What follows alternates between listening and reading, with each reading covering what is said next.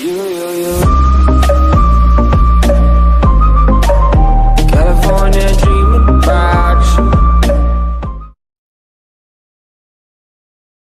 Hey everybody, welcome to another episode of COVID Convos, where we have real conversations with real people about well-being in the time of a pandemic. My name's Simon. I've got my fellow hosts here tonight as well. Kesh, how are you, buddy? Doing all right, man. Doing all right. Good to see you again. And the great Griggsy. The great Griggsy, thank you. That's a nice change. Feels so left out now. Feels so left out. Just rolled off the tongue. I don't know why. I've got to come up with something for Kesh, but Kesh the Conqueror. I don't know. Cool Kesh, maybe. And we've got a special guest tonight, Louise Tidmand. Hi, Louise. The legendary Louise. Hello. Hi. So good to be with you. And thank you for inviting me. It's a pleasure. Great to see you and great to hear your voice. You too. It's been a while. Yeah, it has been a while. Yeah. Louise, can you just take a couple of minutes maybe to introduce yourself to our listeners or viewers who probably aren't aware of you, and just explain a bit about your background. Yes. Well, I'm Louise Tidmand. I recently became a doctor because I have studied and really do study well-being among children and adolescents. And my background is I'm from Denmark. I live in Denmark. I'm currently also in Denmark. And I worked as a teacher, teaching from the 1st grade till 10th grade for about 15 years. And then I became very, very interested in what factors actually make a difference in how children cope and how adolescents cope with obstacles, and just, from being turned down to be part of a game or a play to actually adversity on a greater level. And so that really became interesting for me around, about 10 years ago, in 2010. And then I started studying educational psychology, took my master's in educational psychology, and doing that, I started studying positive psychology. This was like in the early days of positive psychology, and where most of the studies done with interventions, strength-based or happiness-enhancing factors based on Sonja Lyubomirsky and Fredrickson and all the great people in the field, all the studies had mostly been with adults. Oh, sorry, have to turn that off. I'm sorry. Totally fine. I think that's the first time it's actually happened in any of our recordings. Really? Yeah. I am so sorry. No, it brings up the challenge of working remotely, doesn't it? These things happen. It does. But anyway, so what I wanted to do is to take all this great knowledge that was emerging within the field of positive psychology and say, can we actually apply this to children? So, and nothing had been, no interventions had been written yet. And so I was then working as a teacher as well. And so with my classes and the parents, I started developing exercises based on the research done with adults. And I wrote my first book, which was actually elaborated and came about working with the children and the parents and getting feedback. And it's called My Happy Book. My Happy Book, 25 exercises for happier children and parents. And so, which has, it's really based on, it has 5 themes, focus on the positive, which would be like optimism and focusing on the positive, the whole resource-based approach or perspective. It works with strength, it works with altruism, making a difference in other people's lives, with gratitude. And so there are 25 exercises that actually builds up the knowledge of the children, but very, very practical and written as a hands-on, very hands-on book. So when I had to do my thesis for the master's in educational psychology, I made it the intervention.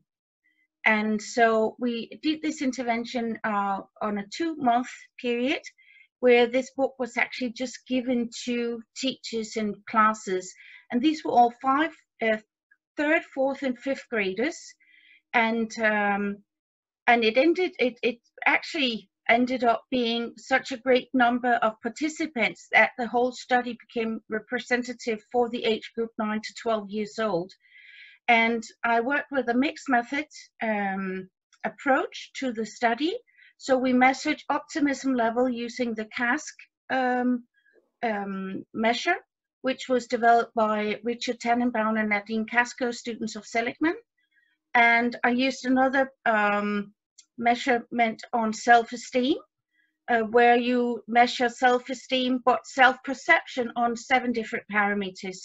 You measure, like, how do I think I look? What is my, do I think I'm smart? What is my relationship to friends, to family? So actually on 7 different parameters. And then I did qualitative interviews with the kids as well. And I did practice portrait inspired questionnaires for the teachers and also the parents. So it was quite a large study involving a lot of people, but it was also very significant, the results that we got, because when we measured the self-esteem, or like the self-perception, we really looked at there was a general rise in all the numbers, got a higher and more positive self-perception. But when we looked at some students that profit more, and it was actually the students that in the before study or measurement had very low self-esteem. On the standing score, which is a score, a measure that you use, they were from 1 to 4, like having the negative self-perception. And actually they, in general, in average, they had a positive development equaling 194%. So which was really significant. And on optimism level, it was the same, the ones with the negative thinking patterns, or very negative pessimistic thinking patterns, pessimistic or even very pessimistic, they averaged in general, or in average, 82%. So these were actually quite significant results, and so we did write an article about it, and that became the start of my line of work, really. So and all this that my Happy book is now also we developed like a teacher's guide, a student book, and a workbook.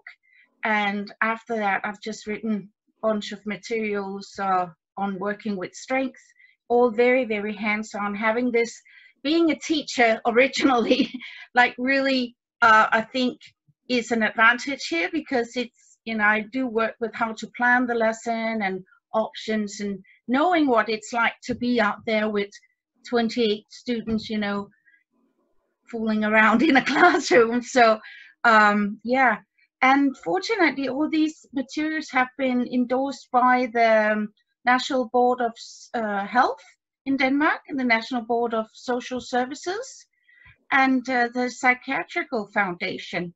So it's amounted to strength games and strength books, and some of them are actually now both in French and in English. So yeah. And so finally it was like, why don't you do a PhD? And I'm like, yeah, maybe. So I did an intervention for a year in the PhD, working with, based on the whole framework of positive education, really trying to broaden well-being and say, what's something that's more than well-being, that's also resilience, but actually, like how to cope with life in general, which has a Danish word called life doability. Because and life doability has this double agency, where it's about you creating a life for you, or designing a life for you that is doable, that that you are able to do. And on the other hand, life being actually doable. Do you get my point? So whereas when we talk about coping skills, life coping skills, life skills, it's like there's a life out there that I have no impact on, and I just need the skills to learn to live that life. Whereas when we talk about life doability, there's also this double agency, I call it, where it's also about life being actually doable, and you choosing a life that is doable for you. You know, saying we don't necessarily need to live the same life, all of us. Whereas when we talk school and education, it's like we educate our children and adolescents to go out and live the same life. Do you get my point? Whereas I'm like, it has to do with your core values. It has to do with what are your strengths, what brings well-being to your life. And then, you know, we live in an age where you can pick and choose. I mean, life is so full of possibilities that once you know your strengths and what brings well-being to you and your core values and all that, I mean, then you design a life out there that is doable, that is attractive for you to do. So that's the whole point of so I'm really interested in your input on this well, you can say it's a concept, but it's become a construct as well, as I've really dug into it and is now putting together an online platform with a catalog, like a program teaching doability, life doability, based on the whole positive education framework. So let me hear about what you think about this construct, or this concept of life doability.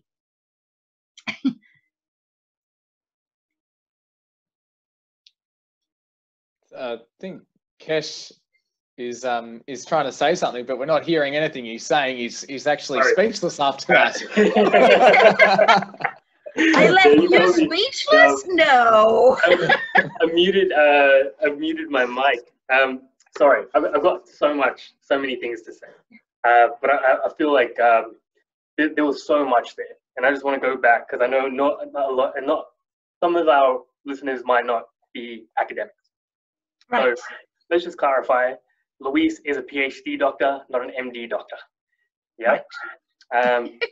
And there seems to be, you know, a lot of amazing work that you've done, but a common thread that's been underlying all of that is what allows kids to thrive. And can we teach that to them? Yeah. And your master's thesis, if I can simplify it, even though it was a very big project, seems to have found that kids that are thriving can thrive more, and kids that aren't thriving, they're the ones that benefit the most from, you know, happiness exercises. Is that pretty simple? Yeah. Spot on. Yeah. And that's taken you to this new concept of life doability, which I'm really interested in, and I think it has links to some of the work of Lindsay Odes and thrivability theory, also some of what Jess Taylor was talking about in responsibility and responsibility. Yeah. But before I tap into that, I actually think that it might be beneficial to explore this idea through a case study. Yeah. Mm-hmm. How does your construct of life doability, how is it helping, or how is it being applied to kids that are going through COVID right now, in the way that you're seeing it? Yes, it's so when you look at the concept, I mean, I dug into you know, the whole history of it, where it was based on how school was to teach like life, or teach about life and how to live life. And so it comes down to three components, or three aspects, and what you would call personal character, social competencies, and cognitive competencies.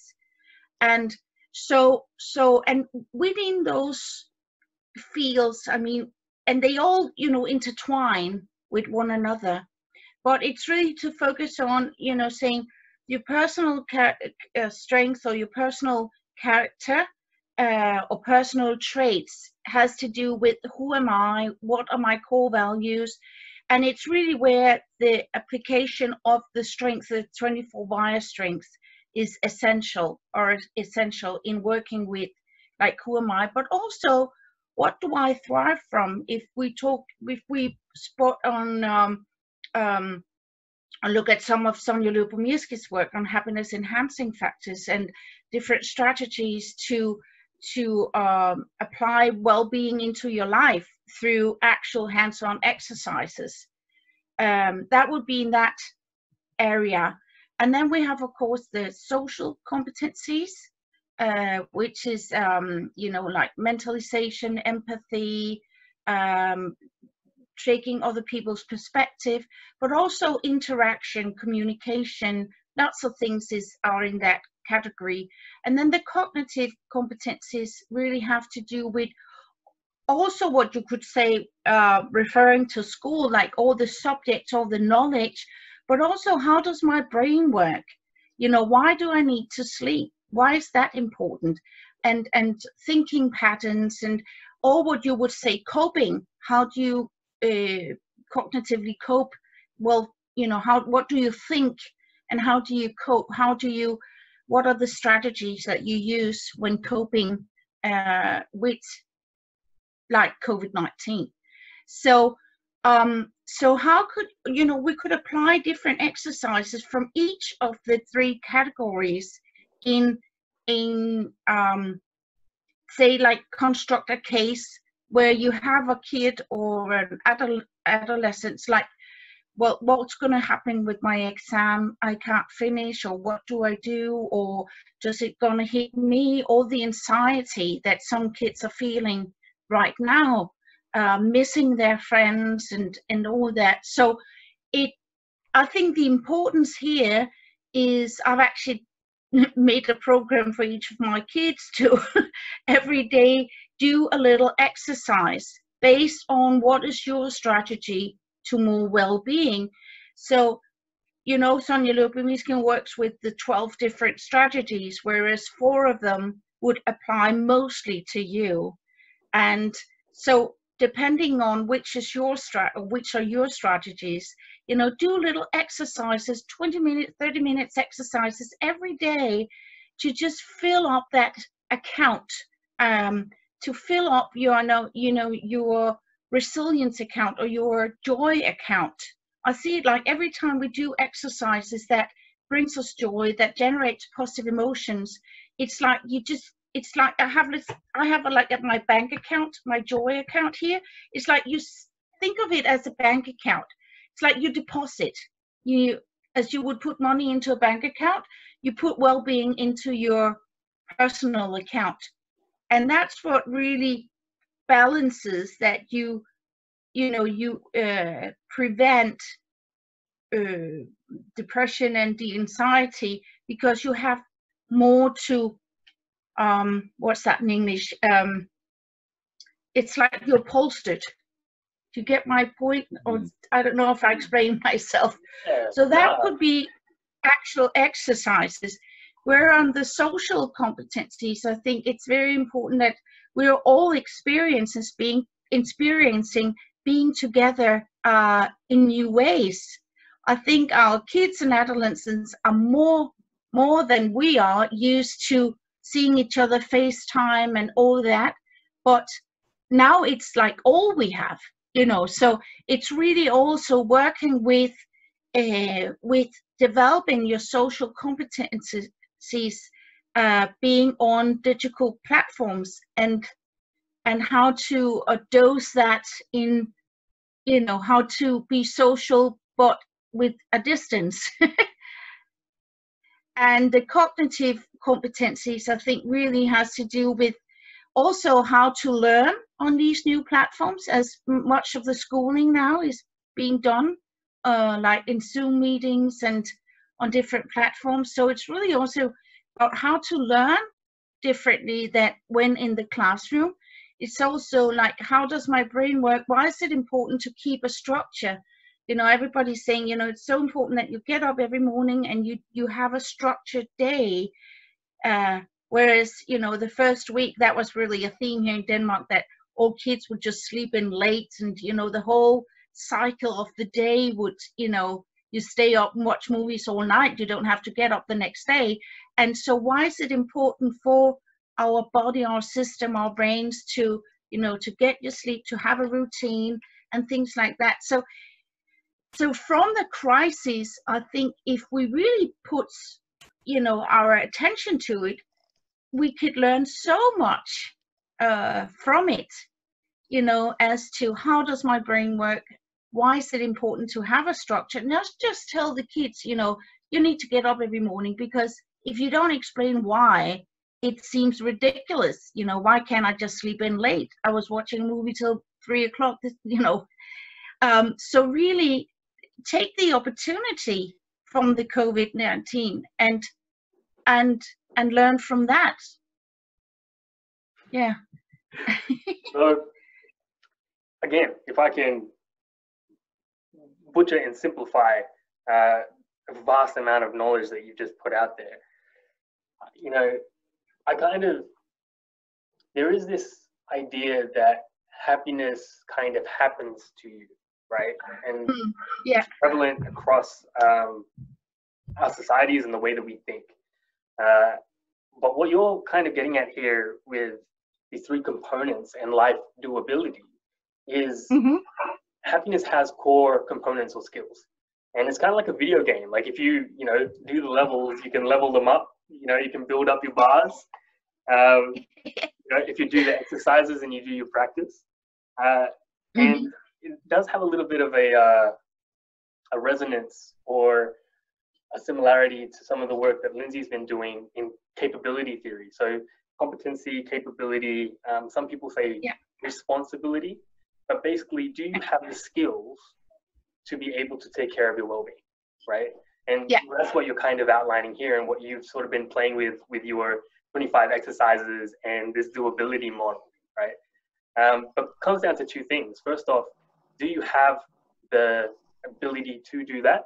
And second, do you have the freedom to do that? So like you're saying, with doability theory, there's that double agency where first off, I need to have the skills, but second off, life has to allow me. Because if I have the skills, but for whatever reason, there might be oppression, or, I don't have the resources available, then I can't live that life. And I have to be able to work with the life that I have, right? That's kind of like what COVID-19 is bringing out right now. What I've seen throughout these conversations is we've been talking to a lot of people that are similar like us, and they seem to have a lot of the well-being skills, and they're able to bring that out and have the freedom to sort of do that, although the freedom is limited at the moment because of COVID-19. Whereas some people don't have the skills and the freedom is limited, and then they seem to be doing so much worse, right? So I guess, what's coming out of that is you do have simple exercises that can help people build these well-being capabilities, and they've been proven to work, right? So I also know that, we're kind of running out of time. It's amazing to me how short all of this stuff is. Is there anything, that we haven't touched on that you think is really important that you want to tell people before we have to wrap up? I just want to give one really nice exercise that I think everyone can do. And that's, when you look in the mirror every day in the morning, get that very nice eye contact with yourself in the mirror and ask yourself, what can I do today to make you happy? I love that. I love that, Louise. It brings back a memory of one of my favorite movies, Cool Runnings. Very different activity that they do in that one, but I really like the idea of looking yourself in the mirror and having some sort of self-conversation. Is that something that you include in your own daily routine? Yes, I do. I look at, I would phrase, and the day and myself, and, have this conversation with myself about what can I do. And also, I mean, it might, to some people think, seem a little crazy that you stand there and you talk to yourself, but even though when you have negative thoughts about yourself, how, you know, we judge ourselves very much, and I didn't do this, I didn't do that, I can't, you know, and all this negative self-talk. You know, look in the mirror and be your own best friend. Would you ever talk to your best friend like you talk to yourself in your head? So, and, you know, talking to that image of yourself in the mirror just really makes it very hands-on, that you're like, what am I saying to myself? What am I actually saying in out loud words to who's supposed to be my best friend? You're supposed to be my best friend. You like, you know, you tell yourself in the mirror, you're supposed to be my best friend, and you tell me this, you know? So actually, even though it might seem weird to some people, I think self-conversation is very good and very accessible for everyone. Yeah, great advice, Louise. I love your take on that, talking to yourself in the mirror. I'll give it a go myself, but I think at the minimum, it's good just to recognise that voice in your head, isn't it? Whether you actually go and speak out loud to tell it to be quiet or not, the first step, I think, is recognising it. So yeah, that's something maybe other people can try as well. We really are over time now, Louise, unfortunately. It's been great to hear from you. Lots of information there for us and all our guests. We're really appreciative of your time and that you're able to come and share that with us. We've got 101 or 1,001 extra questions, but yeah, we really do need to say goodbye now. So thanks again for your time. Well, thank you. Thank you very much for having me on. Thank you. Thank you. And thank you, Kesh and Griggsy. And we'll see you next time. But until then, you stay healthy, world.